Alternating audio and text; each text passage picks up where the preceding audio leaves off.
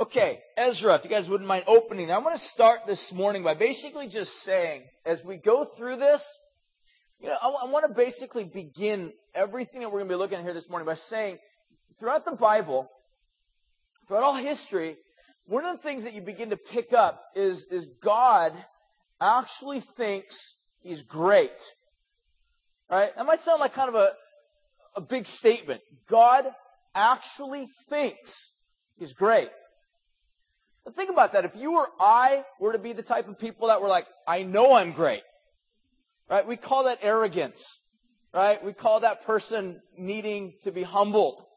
Because for some reason that never sits well with anybody to go around and begin to think, hey, I'm great. I know I'm great. In fact, I want to establish my greatness, rallying together as many people as I can to proclaim how great I am. That's called cult.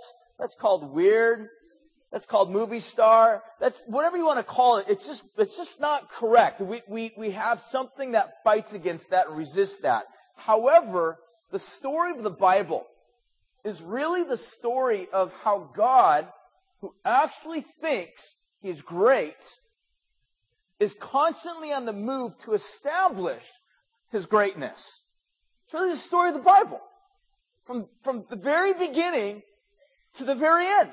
And everything in between. It's the story of God seeking to gather together people who actually believe that He's great and are seeking to establish His greatness so that as surely as the waters cover the earth, so would the glory of God cover the earth. That's the concept of the Bible. God thinks He's great and wants the world to know that He's great. People that live with the concept of actually not thinking that God is great, Bible's term for that is we're still in sin. We're blinded. The God of this world has blinded our eyes. What has He blinded our eyes to? He's blinded our eyes to the reality that God is great. So what salvation is God opening our eyes to seeing what? That He's great. That's what salvation is. Salvation is God opening our eyes, and not only opening our eyes, but raising our hearts, changing our hearts so that now we are affected by the fact that God is great. I love God. I love His greatness. I love how good He is. And so what happens is God gathers together people that actually believe He is great, sends them out in the world to do what? To pronounce to the rest of the world how great our God is. That's what God does. Sin is the absence of the recognition that God's great. See what happens, sin actually even goes further than that. It's way further than that, because what happens is we actually begin to think that we're great. We elevate ourselves. We worship ourselves. We worship idols. We worship other gods. Jesus comes and saves us from that false worship, false conformity into the things of this world, and opens our eyes and sees that He's great. And then we begin to walk after the living God, who is truly, eternally great. So salvation. The book of Ezra really is the reestablishing of God's people back into the land of Israel to establish His greatness as the center point of all things. That's what the book of Ezra is about. God's saying, listen, I want to reestablish you guys in my land, in the land of Canaan, which is really is the center of ancient trade routes and everything else in the ancient world, so that God can demonstrate to the world that He is a great God. Okay? That's what the book of Ezra is about. So really, in terms of the history behind that, I want to kind of give you guys a little bit of a brief history. We looked at this really in depth last week, so again, that's why I say check out last week's messages. But I'm going to give you guys a little bit of a history, kind of a few little bullet points as to what's happening, just to catch you guys up to speed as to why the book of Ezra and what's happening in the book of Ezra. We looked at this again a little bit last week. Ezra, he was a scribe, and meaning he was part of the kind of the priestly group of people. In fact, the Jews very, very highly admire Ezra. In fact, some scholars, Jewish scholars, actually say things like this about Ezra: that God could have actually delivered the law through Ezra had not Moses beat him to the punch. That's the way they view Ezra. They're like, this guy is so great that even he, out of every other Jew alive on the planet, that he could have been the guy to deliver the most sacred of all writings, the Torah. Except Moses beat him with a punch. I mean, this is how these guys view Ezra. It's like, he is a great guy.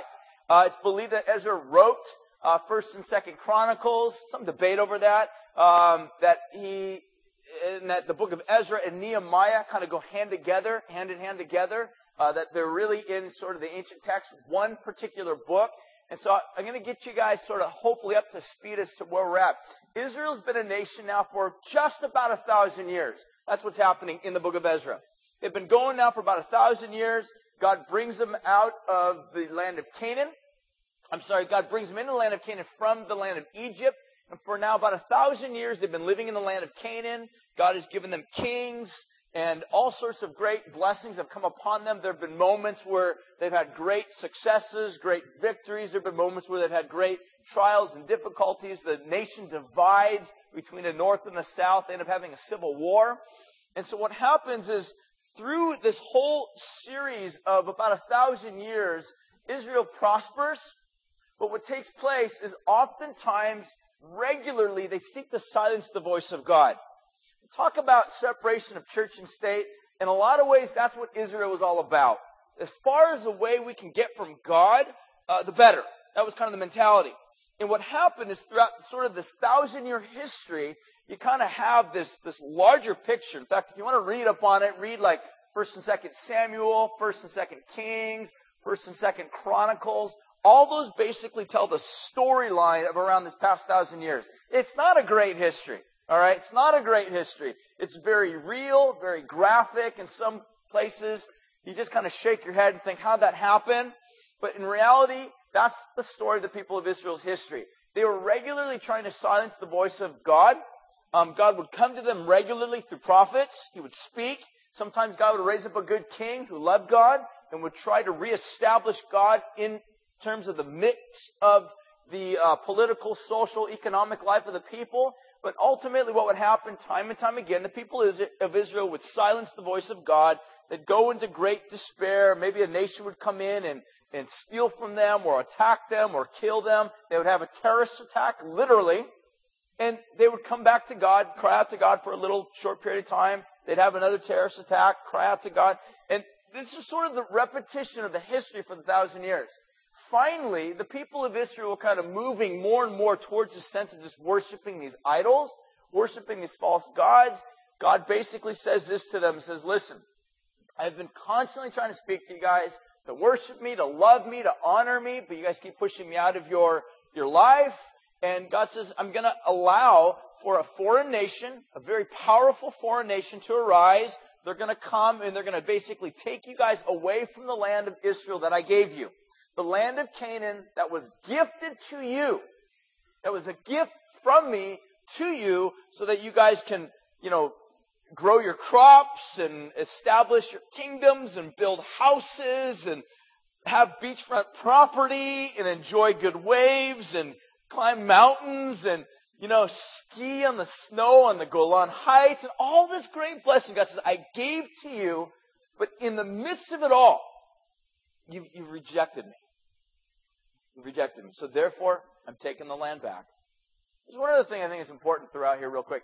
God said basically that every 7 years, this is important because it's part of the whole biblical concept.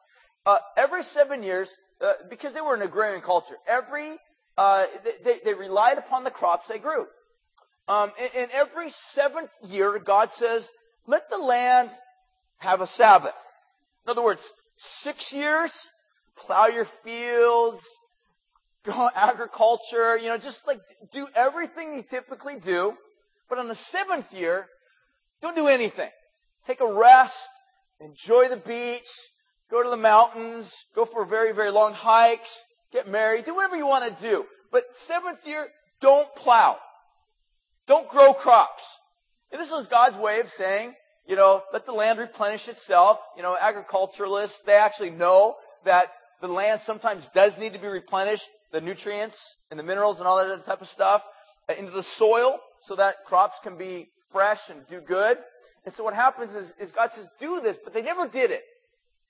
And so throughout this entire period of time, God says, because you've never obeyed me, because you constantly keep going back to these idols, and because you constantly are pushing me out, God says, I'm going to take back the land that I gave you. Because you want idols, I'm going to send you guys into a land that's full of idolatry, and then you'll see what it's all like. So what God does is He raises up the Babylonians in 586. The Babylonians come in. They ransacked, they burned, they destroyed the nation, the capital, and the temple. Everything was destroyed. Literally the most profoundest of terrorist attacks that have ever happened upon Israeli soil happened in 586. Everything was destroyed. The city was left in shambles. It was nothing but a big smoldering mess. You can read the stories about this. There's a story called Lamentations. Maybe you've heard of it. It's written by a guy named Jeremiah. This is the story of Jeremiah sitting up in a little cleft of a rock, looking over the city of Jerusalem, watching it burn, watching the smoldering remains, and he's just weeping. They're like a series of songs as he just looks over the city, and he's bummed because he realizes the city that has so much potential to demonstrate, to show forth how great God is, didn't. And instead was left in just shambles and remains and destruction. All right?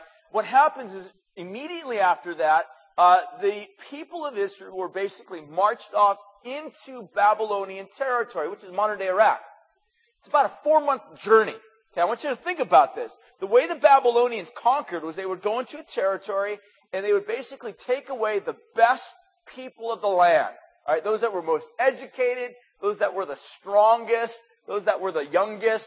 So, as I mentioned a little bit last week, if Canadians, and it's just a big if Canadians decided to invade, all right, California, they came down all the way into California, all the way into San Luis Obispo, got mullets, saying a lot, and they're ready to take you captive. They would literally take probably the majority of our church, right? We're young, we're educated. You'd all go away. They'd carry you all the way back up to Canada, where it's freezing and everybody watches hockey, and it's like you're in this foreign, distant, horrible land. And that's what happened with the children of Israel. The Babylonians came in, says we're taking over, and they literally went into the highest places of society and says we're going to take you, we're going to take you, we're going to take you. Part of that group of people that they took, one of which was a guy by the name of Daniel. Right? If you ever read the book of Daniel, Daniel is maybe around 12, 14, 15. Nobody knows exactly for sure, but probably a young kid. Daniel would have been marched off into exile over this 4-month journey into the land of Babylon. Okay? Now think about that. 4-month journey. It's a long, long way to travel on foot. And they would march you all the way back into Babylon. And once you're in Babylon, everybody's bummed. Everybody's sad. It's an interesting little bit of an insight. I want you guys to turn to Psalm 137. Psalm 137. I want to read this to you because it's basically a psalm that was written during this very period of time when the children of Israel, I can imagine in my mind, they were probably marching across the land. Once they came into the land of Babylon, their captors were basically saying, why don't you guys sing us a song? Right? We hear that you Jews are real happy people. Right? You guys sing a lot? Why don't you guys sing us one of the songs? That's kind of the context of Psalm 137. Here's what Psalm 137 says. By the waters of Babylon, there we sat down and we wept when we remembered Zion. On the willows, there we hung our lyres. For there our captors required of us songs, and of our tormentors mirth or joyfulness, saying, sing to us one of the songs of Zion. Verse 4, how shall we sing the Lord's song in a foreign land? If I forget you, O Jerusalem, let my right hand forget its skill, and let my tongue stick to the roof of my mouth. If I do not remember you, if I do not set Jerusalem above my highest joy. Okay, what I want you to feel is this pain, the anguish that the children of Israel would have felt. Okay, some of these people like Daniel. I mean, I imagine Daniel, because by the time you get to the book of Daniel, read the book of Daniel, Daniel was a godly man. He was a young guy, but he loved God. Was Daniel part of this national calamity? Not necessarily. He was just a kid who lived in Jerusalem. His leaders, his forefathers, maybe some of his family members were part of the bigger thing. But God always, in the past, had dealt with people on sort of this larger national type of a level. And so what had happened was, here's Daniel marching across. You can imagine all these Jews sitting down. They're bummed. The last picture they had in their mind, maybe as they were walking up over the mountainous region there of Jerusalem, eastward towards Babylon was sort of the smoldering remains of what was the most beautiful city on the planet, Jerusalem. And the most amazing spot where God intersected earth, the temple. And here in their minds are just reminded flames destroyed their entire city. And they're being told by their captors, come on, sing us a song. Tell us a joke. Give us some good news. And they're like, we can't. Our city's destroyed. Our temple, which represents God showing up in the midst of our people. We brought this on ourselves. We were sinful. We disobeyed God. We rejected Him. And we brought this on ourselves. And therefore, the judgment of God upon our city, upon our temple, upon our kingdom, upon our families, upon our lives, we're guilty of it all. And here they are in a foreign land. Now, 70 years go by. Okay? 70 years. People of Israel have settled in. We're told that what had happened was once the children of Israel came to Babylon, not so much that they quickly forgot Jerusalem, but what had happened is they realized they had to make a living. And once they came to Babylon, the Babylonians basically just said, integrate, right? Become part of our community. And what had happened was the Jews, once they came into Babylon, they did that. They did just that. They started businesses. They began to thrive. Many of them became wealthy. In fact, it was in Babylon that the modern day concept of synagogues had begun. All right? They realized that there was no temple for them to worship. They needed a place to meet, to gather, to congregate, to talk about God, to talk about the Scriptures. So they basically started these little places where they would gather, and they called them synagogues. They started schools, they're called yeshivas, where they would meet and gather and congregate and talk about God. It was in Babylon where they would basically first write down many of the oral traditions. This was called the Babylonian Talmud. So Babylon basically became a place of great thriving for the Jewish people.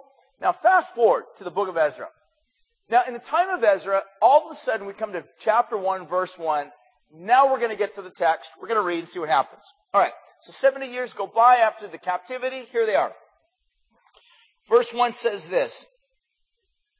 In the first year of Cyrus, king of Persia, that the word of the Lord by the mouth of Jeremiah might be fulfilled, the Lord stirred up the spirit of Cyrus, king of Persia, so that he made a proclamation throughout the kingdom, and also he put it in writing. Thus says Cyrus, king of Persia, the Lord, the God of heaven, has given all the kingdoms of the earth and has charged me to build for him a house at Jerusalem, which is in Judah. Whoever is among you, of all of this people, may his God be with him. And let him go up to Jerusalem, which is in Judah, and to rebuild the house of the Lord, the God of Israel, that he is God, and he is in Jerusalem. So what happens is we have this decree of this guy by the name of Cyrus.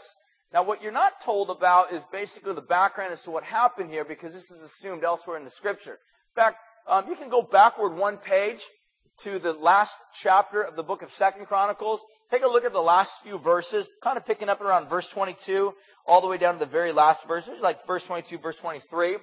Both of those verses are almost identical, word for word, with the first few verses of Ezra. Almost identical. And this is what has led some people to believe that Ezra probably had written the book of Chronicles, or at least these two books kind of dovetail together, and they begin into this new story of which Ezra was the author of. So what happens is this guy by the name of Cyrus becomes king. And we're told this story in the book of Daniel. All right? I'm not going to go into the whole background. You can, again, pick up the message from last week. Check that out. But what happens is this guy, Cyrus, becomes king. There's this bloodless victory. Nobody dies as he takes over. Some people die, but it wasn't like a huge battle. He ends up becoming king. He was a Persian. And he was also, sort of in operation with one of the kings who was over this group of people called the Medes. So the Medes and the Persians take over. They're kind of in leadership now. And all of that which belonged to Babylon, which was a lot, now belongs to this guy named Cyrus.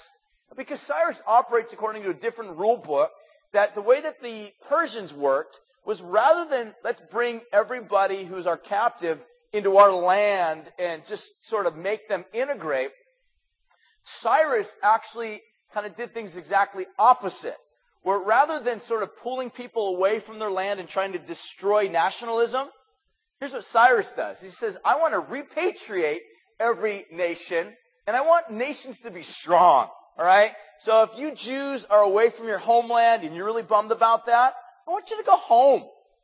Go plant your crops again. Go have oceanfront property again. You guys have a Mediterranean Sea. Enjoy it. I mean, that was Cyrus's mentality. So what happens is he makes this decree and says, everybody go back to your homeland. If you want to go back. If you want to stay, great. If you want to go back, go.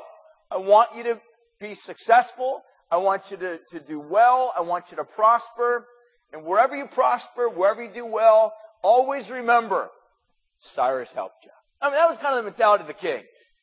And he was kind of a genius. I mean, some people think, well, maybe Cyrus was a believer. Maybe he loved God. I don't necessarily think so. I think he was just a really good politician. Really good politician. He knew that the best way to earn people's, respect is not by sword, but just be nice. Let them do what they want to do, and obviously within respective boundaries, but let them prosper. And that was kind of his mentality. Which kind of brings up an interesting historical thing. There was this, back in the late 1800s, a bunch of archaeologists discovered this thing called the Cyrus cylinder. Okay, this little slide that's right here. It's called the Cyrus cylinder. And this was discovered in 1879, as it says up there. It was actually written in cuneiform Sanskrit, which I have absolutely no idea what that means or how to read it or anything like that. But that just made me sound a little smart. And we'll translate. It's actually not a word-for-word translate. But anyways, this is what they discovered kind of on this thing called the Cyrus cylinder, which happens to be in England today. You can actually go there and look at it. So what you're looking at on the bottom there is sort of the cylinder. It's about, maybe this big. It's got a big chunk out of it, as you can see right there. So we're not able to know exactly what the whole entire thing said. But this is one of the portions that they had translated. It says this: the sacred centers on the other side of the Tigris, whose sanctuaries have been abandoned for a long time. So this is Cyrus's decree. He says, I returned the images to the gods, or of the gods, who had resided there, that is, in Babylon, to their places, and I let them dwell in eternal abodes. I gathered all their inhabitants, and I returned them to their dwellings. This is straight out of antiquity. All right, this is not Bible. This is completely aside from that. This is just a random discovery they find, and has this inscription in it, which is almost a direct connection to the first few verses of Ezra, which to me is amazing. The fact is that what happens in the book of Ezra, basically talking about how this, pagan king says, go back to your countries, or here, by the way, I'll fund the whole thing. Here's millions of dollars. Here's all your treasures back that Nebuchadnezzar had stolen. You guys go back to your cities, go back to your places, prosper.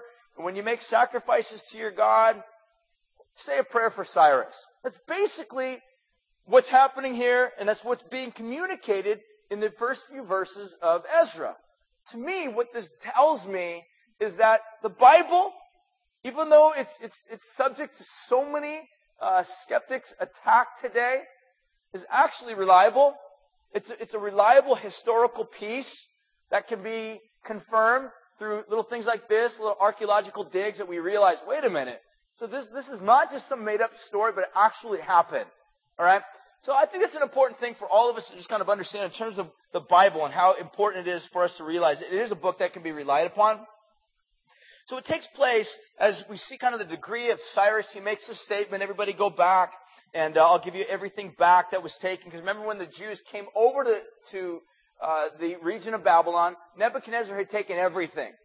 Everything. So if you read the last few chapters of Chronicles, everything was taken. Everything that was gold, everything that was silver, everything that was part of kind of a utensil within the temple was taken, stolen, and brought into the foreign land. All right? One thing was not taken. This is kind of fascinating. Okay? This is what has led rise to a lot of speculation. There's one thing that's not taken, nor is it returned. Does anybody know what it is? Take a guess. From the temple?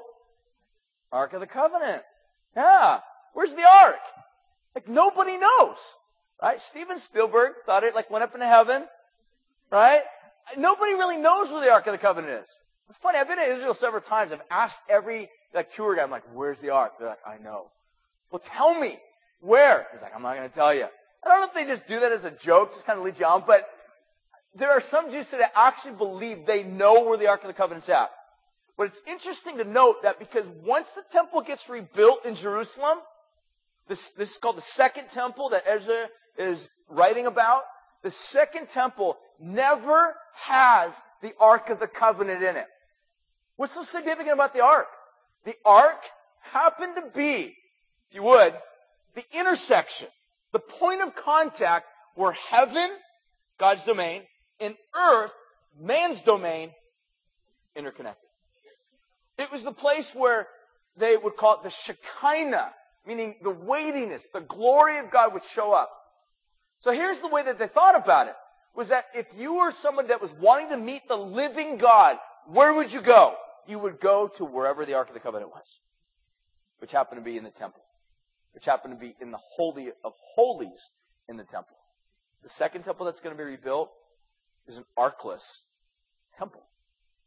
All right? By the time you get to the first century where Jesus is around, you got this whole religious system that's all about pomp and all about glory. But the reality is there's no temple. There's no ark within the temple. In fact, I think to kind of prove the point that Jesus is trying to make even in the New Testament, that the God that you worship within Judaism, focusing upon the temple, there's no ark in the temple.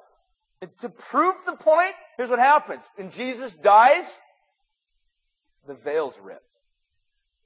All right, top to bottom. This veil that was like hiding out the contents of the back room, the Holy of Holies. And so now everybody it was kind of like the emperor's actually naked. That's kind of what happened. It's like everything that we had put up and says this is the way you should do it because we're leaders, we're the religious leaders of the world. It says Jesus is saying, no. Everything's wrong. What you need is the glory of God, the presence of God, and what you've been being sold is a bill of goods without the presence of God. You've been given a temple, you've been given a building, you've been given substance without anything that actually pertains to the very weightiness of God's glory itself. You know, that's the way a lot of Christians actually are, I think, today in America. They look at Christianity as, I go to church, I have my Bible, my name's monogrammed into it, I've memorized a few verses, my grandma's a Christian, and you've got this whole list to kind of go down and say that I know I'm a Christian, but the reality is, do you love God? I mean, there's the presence of God in your life? Or is it just an empty shell? Is it just some sort of empty experience? And maybe you come to church and you sing songs and everything kind of feels good for a moment, but you go back out onto the streets, your life looks nothing like the living God. That's just religion, guys. It's religion. Aside Jesus saving us from our sin, and our wickedness, and our filth, I think actually Jesus has come to save us from religion. Empty religion. Right? Empty religion. So what happens is everything sort of kickstarts. Cyrus pushes everybody back, says, you guys go back. What we're going to see now in terms of just kind of some words of the prophets of the time, I want you to hear about what happens throughout the story. All right? It's actually chronicled through a lot of prophets of that day and the age, one of which was a guy by the name of Jeremiah. Here's what he says. It's kind of a fascinating story. Because Ezra starts out, he says, so that all of this would fulfill the word of Jeremiah. So in other words, everything that's about to happen in this book literally is a fulfillment of something that God had already written. Okay, I love this. And I've been trying to communicate this over the past several months. That your Bible is actually a script. It's a script. God wrote it. God's in charge of it. In fact, God is its key player. God is its main actor. God wrote the thing. He's its main actor. And He's directing the whole thing. And He's funding it. Everything is completely controlled by God. All right, some theologians like to use the term the sovereignty of God. I happen to believe God is in charge of the whole deal. And little snapshots that indicate this are little phrases like this. When Ezra starts out and says, listen, everything that's about to happen in this book was written by Jeremiah, and it's all fulfillment of this. So that means that what you're reading here was a book that was actually penned by God and is all literally being played according to a script that God Himself had written. What I hope this does for us is it causes us to realize that even though we live in America, even though we find ourselves in midst of some sense of prosperity, or at least the illusion of prosperity, the story is not about us, guys. It's not about us. We spend so much time focusing our efforts, our mind, our thought, our energy upon how we can make life cush for myself.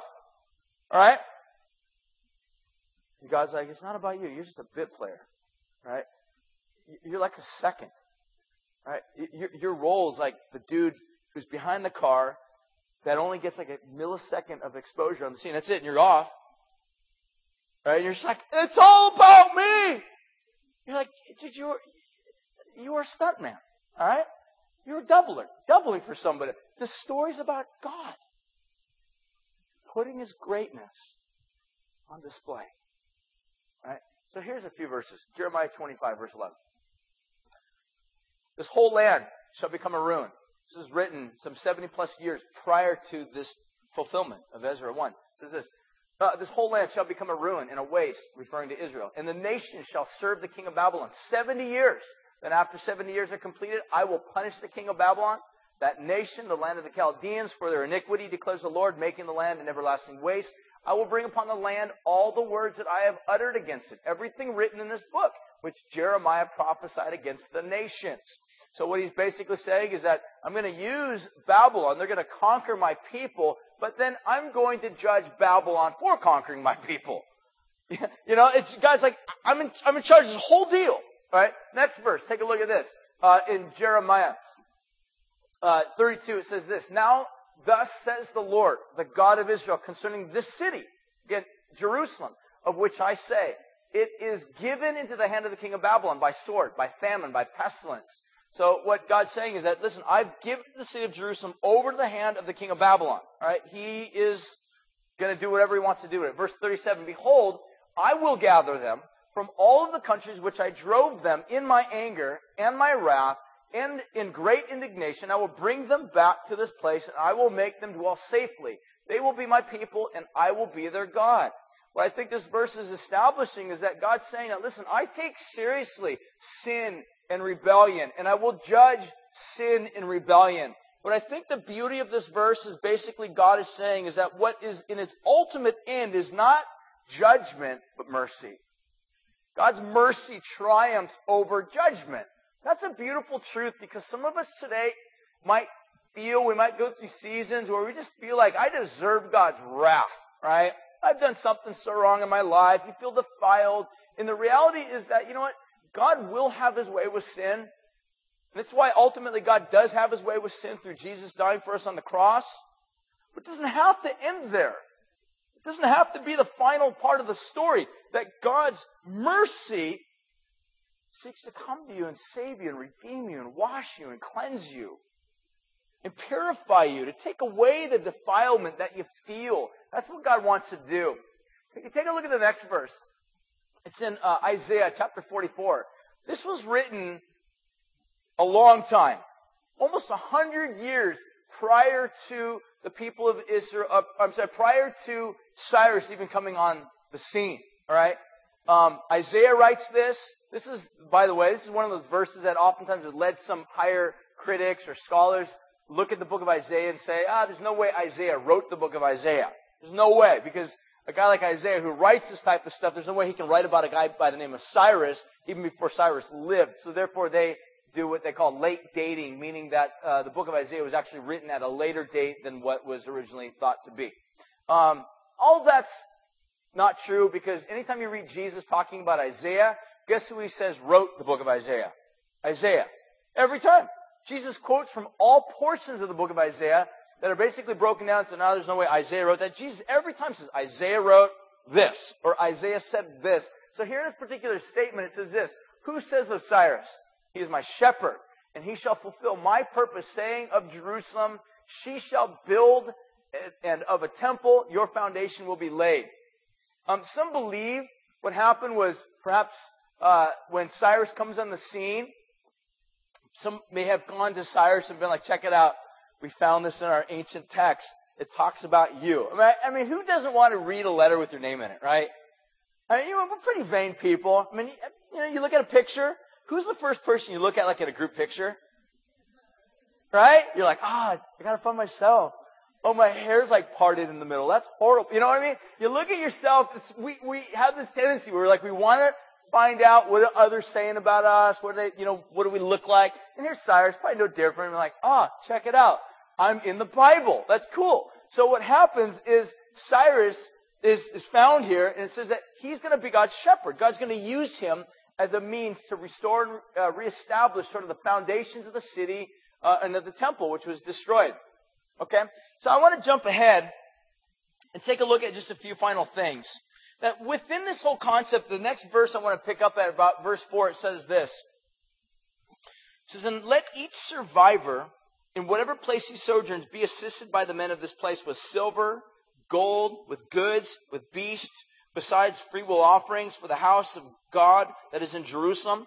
So what's happening is sort of right after this edict, he immediately jumps in and basically like, listen, anybody who is able to help, let him help. Help with what? Now again, this is where I want you to catch all of this. The book of Ezra is about a group of people who have been displaced, who have been taken off into exile, but have been freed from that exile. God in mercy has freed them from that exile, and now by freeing them from this exile, God's saying, listen, join me. Join me in establishing and showcasing my greatness for all the world to see again. That's the story of the book of Ezra. So God's saying, listen, join me, we'll get this thing going. And so what happens is, as this edict goes out, Jews, go ahead, return, here's some money, here's all your vessels, go back and do what you want to do and prosper, right? By a pagan king. Now the Jewish people amongst the nation are like, let's do this. God's behind this, God's hand is upon us. There's sort of like this mentality stirring across these people that have been living it for 70 years or so. Now remember, some of these people are settled into their jobs, right? They've got good lifestyles there. Some of them got like grandchildren, great-grandchildren. I mean, they've been there since they were little kids. 70 years is a long time to go back into a land that some people have never even seen before. Why would you want to go back to a country you don't even know anything about? All right? So that's what's happening. And so what takes place is they're basically saying, whoever wants to join and be a part of this, it would be awesome, right? You can give of your money, you can give of your time, you can give of your treasures, you can give of yourself to join with us, to come. About verse 5, it says this, then rose up the heads of the fathers, the houses of Judah and of Benjamin, and of the priests and of the Levites, and everyone whose spirit God had stirred up to go rebuild the house of the Lord that is in Jerusalem. And all who were about them aided them with vessels of silver and gold and goods and beasts with costly wares, besides all that was freely offered. Cyrus, first of all these people, not everyone, but all the people that had desired to, all the people that God had stirred in their hearts that felt, I want to be a part of this. I want to be a part of God's pronouncement of the greatness of His name back in Jerusalem again. I want to be part of that. Some people could not physically go, right? Think about it this way. Okay, Daniel. If Daniel was 16 years old when he went to Babylon. 70 years go by. How old is Daniel now? Come on. You guys are really... What is it? 86. He's an old guy. I mean, can you see an old guy like Daniel traveling 4 months across the desert? No. So I doubt if a guy like Daniel went back to Jerusalem. Right? He's an old guy. But I can imagine Daniel being back in Babylon being like, listen, I'm going to pray for you guys. Here's some money. Here's some blessings. Here's some food, whatever. I want to bless you guys because I want to be a part of this movement.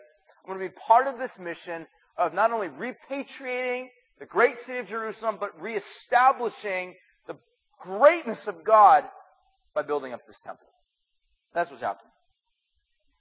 Verse 7 says this, Cyrus the king also brought out the vessels of the house of the Lord. Nebuchadnezzar had carried away to Jerusalem, and he placed them in the house of, in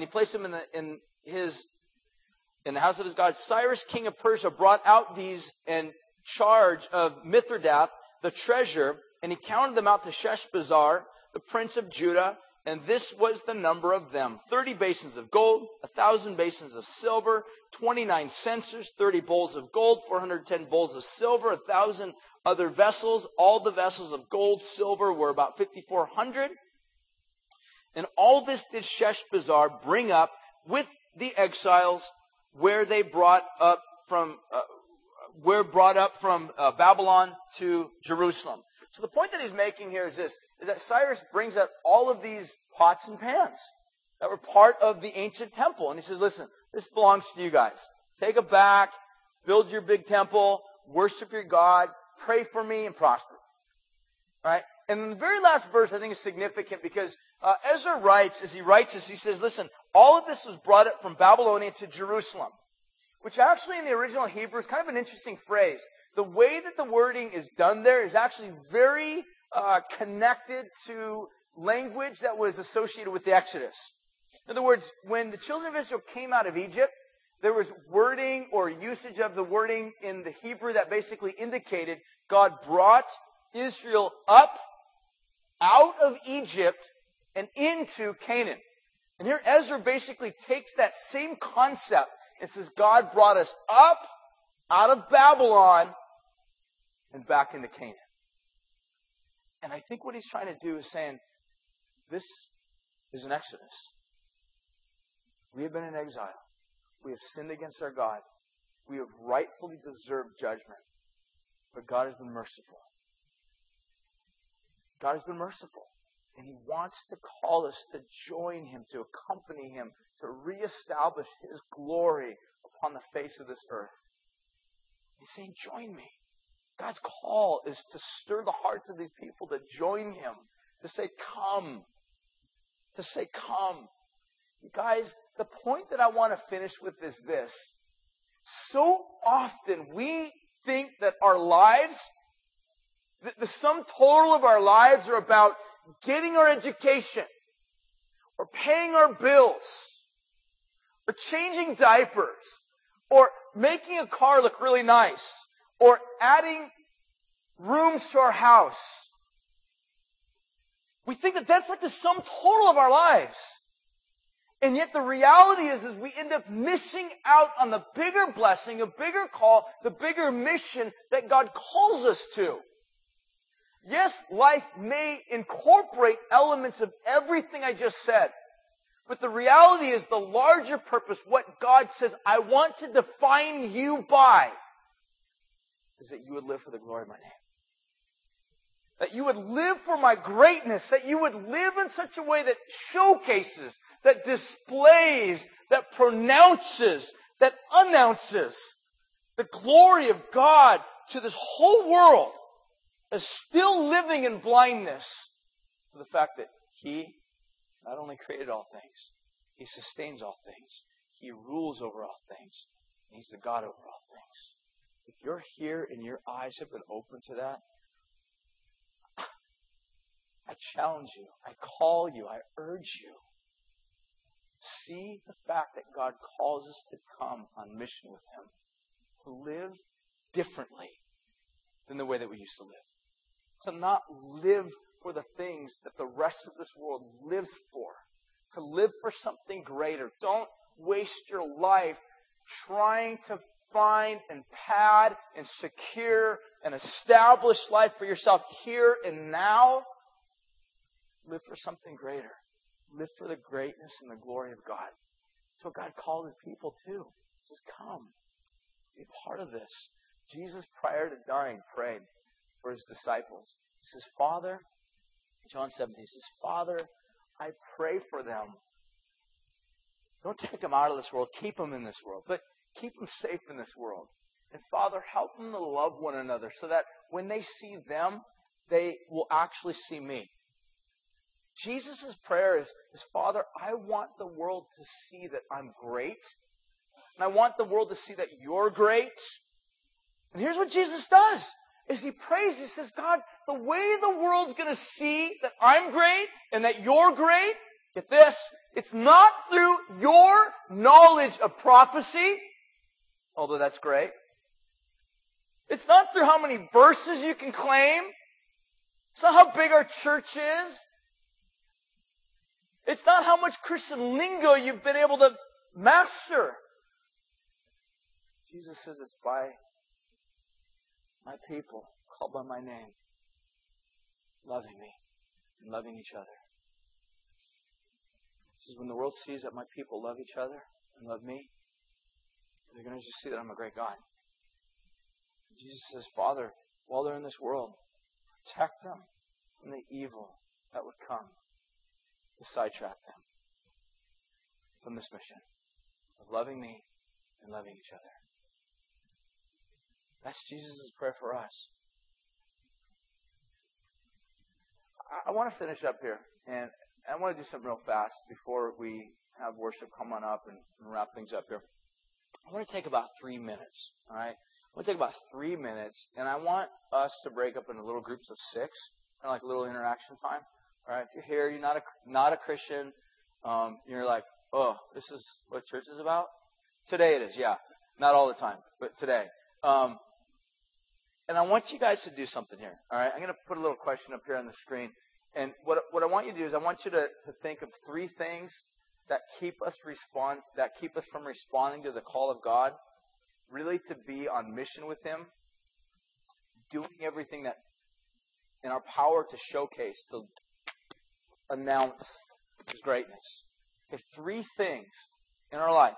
What are some of the hang-ups? What are some of the reasons why we today, right now, in our current lives, do not live in a mentality that says, I'm on mission. Everything I do for the glory of God. Everything I do in such a way that's going to showcase the greatness of God. Do you realize that's what marriages are all about? Some of you like married, you're like, oh, I just thought it was about surviving. No, actually it's not. Believe it or not, marriage is actually about husbands loving your wives in such a way that Christ loved the church. Why? Why the heck does Paul tell us to do that? I'll tell you why. Because he says this is a model. Marriage is a model to show the world how much Jesus loves the redeemed ones. Right? Some of you might be like, what's family about? All right, I'll tell you what family about. The whole point behind family is so that this unit of people who got all sorts of different personalities, different desires, different actions, responses to things, by God's power and grace can actually love one another and forgive one another. So that through forgiveness and love and care and honoring one another, that actually becomes a model to the world of the way Jesus calls us into this family. Same thing with you if you're a business owner or an employee. That, believe it or not, is part of a way that God says, serve your master in such a way that you bring honor to God. My point is this, guys. Our entire lives, if you're a Christian, you're called to live in such a way. We're on mission. We are to demonstrate how great our God is in everything that we do. Everything. So I want to break up right now. 3 minutes or so. You guys break up into groups of 6.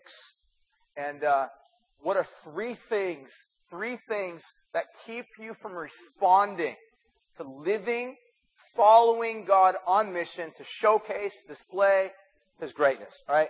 3 things. Go for it.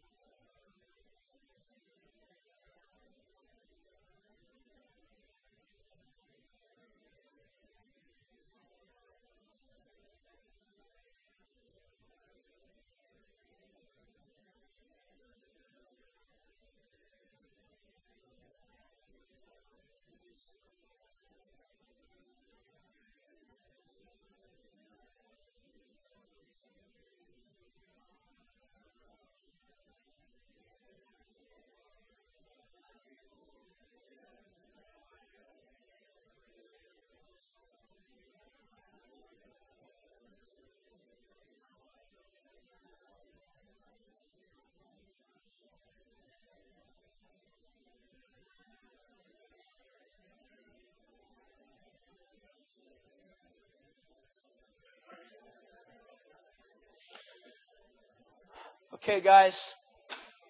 Time's up. Finished. Stop talking.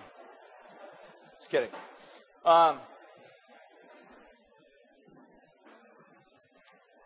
Hey, real quick, I want to hear, we're going to finish with a couple songs of worship. I'm curious, what are some of you guys' answers? What are some reasons why we don't follow God with all of our heart on mission to showcase His glory? What are the things that hold us back, hold us up? Fear of rejection? Yeah. Powerful one. What else?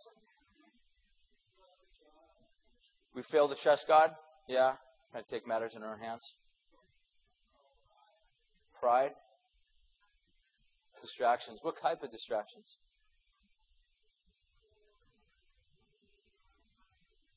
Gadgets. Facebook. Yeah, it's true.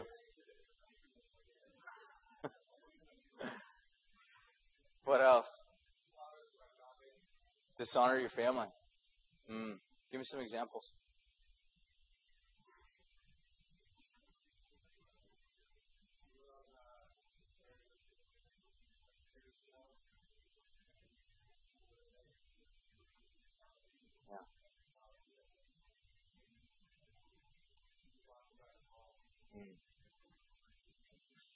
Yeah, it's hard to respond, especially when you got a really tight family that has a very staunch religious way of doing things, and you want to live in a different way, and kind of rejection in some ways, huh?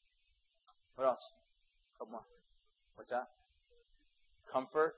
Yeah, we get kind of comfortable, don't we? We don't want to mess up that comfort. What else?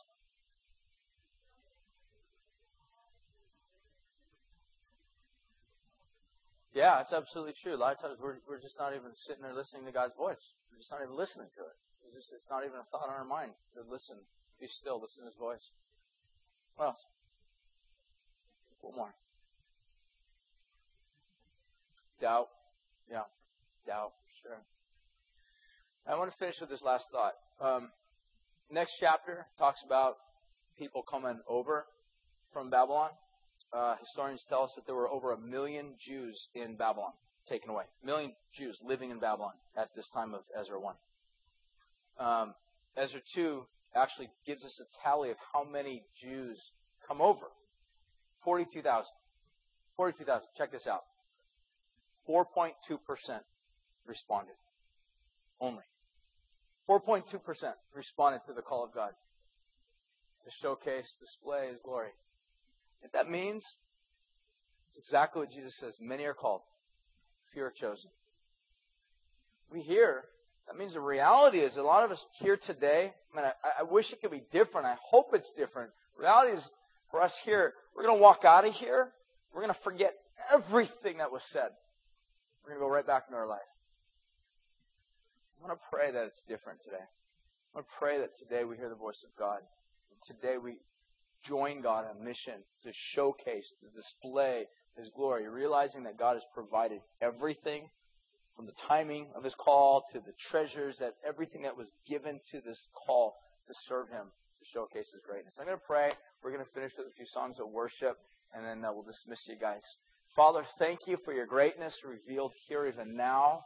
Lord, we pray that it would just open our eyes and transform us and change us, that we would be different people here today. Living for You, serving You, loving You. We give You this time right now. Lord, help us to respond in worship and love.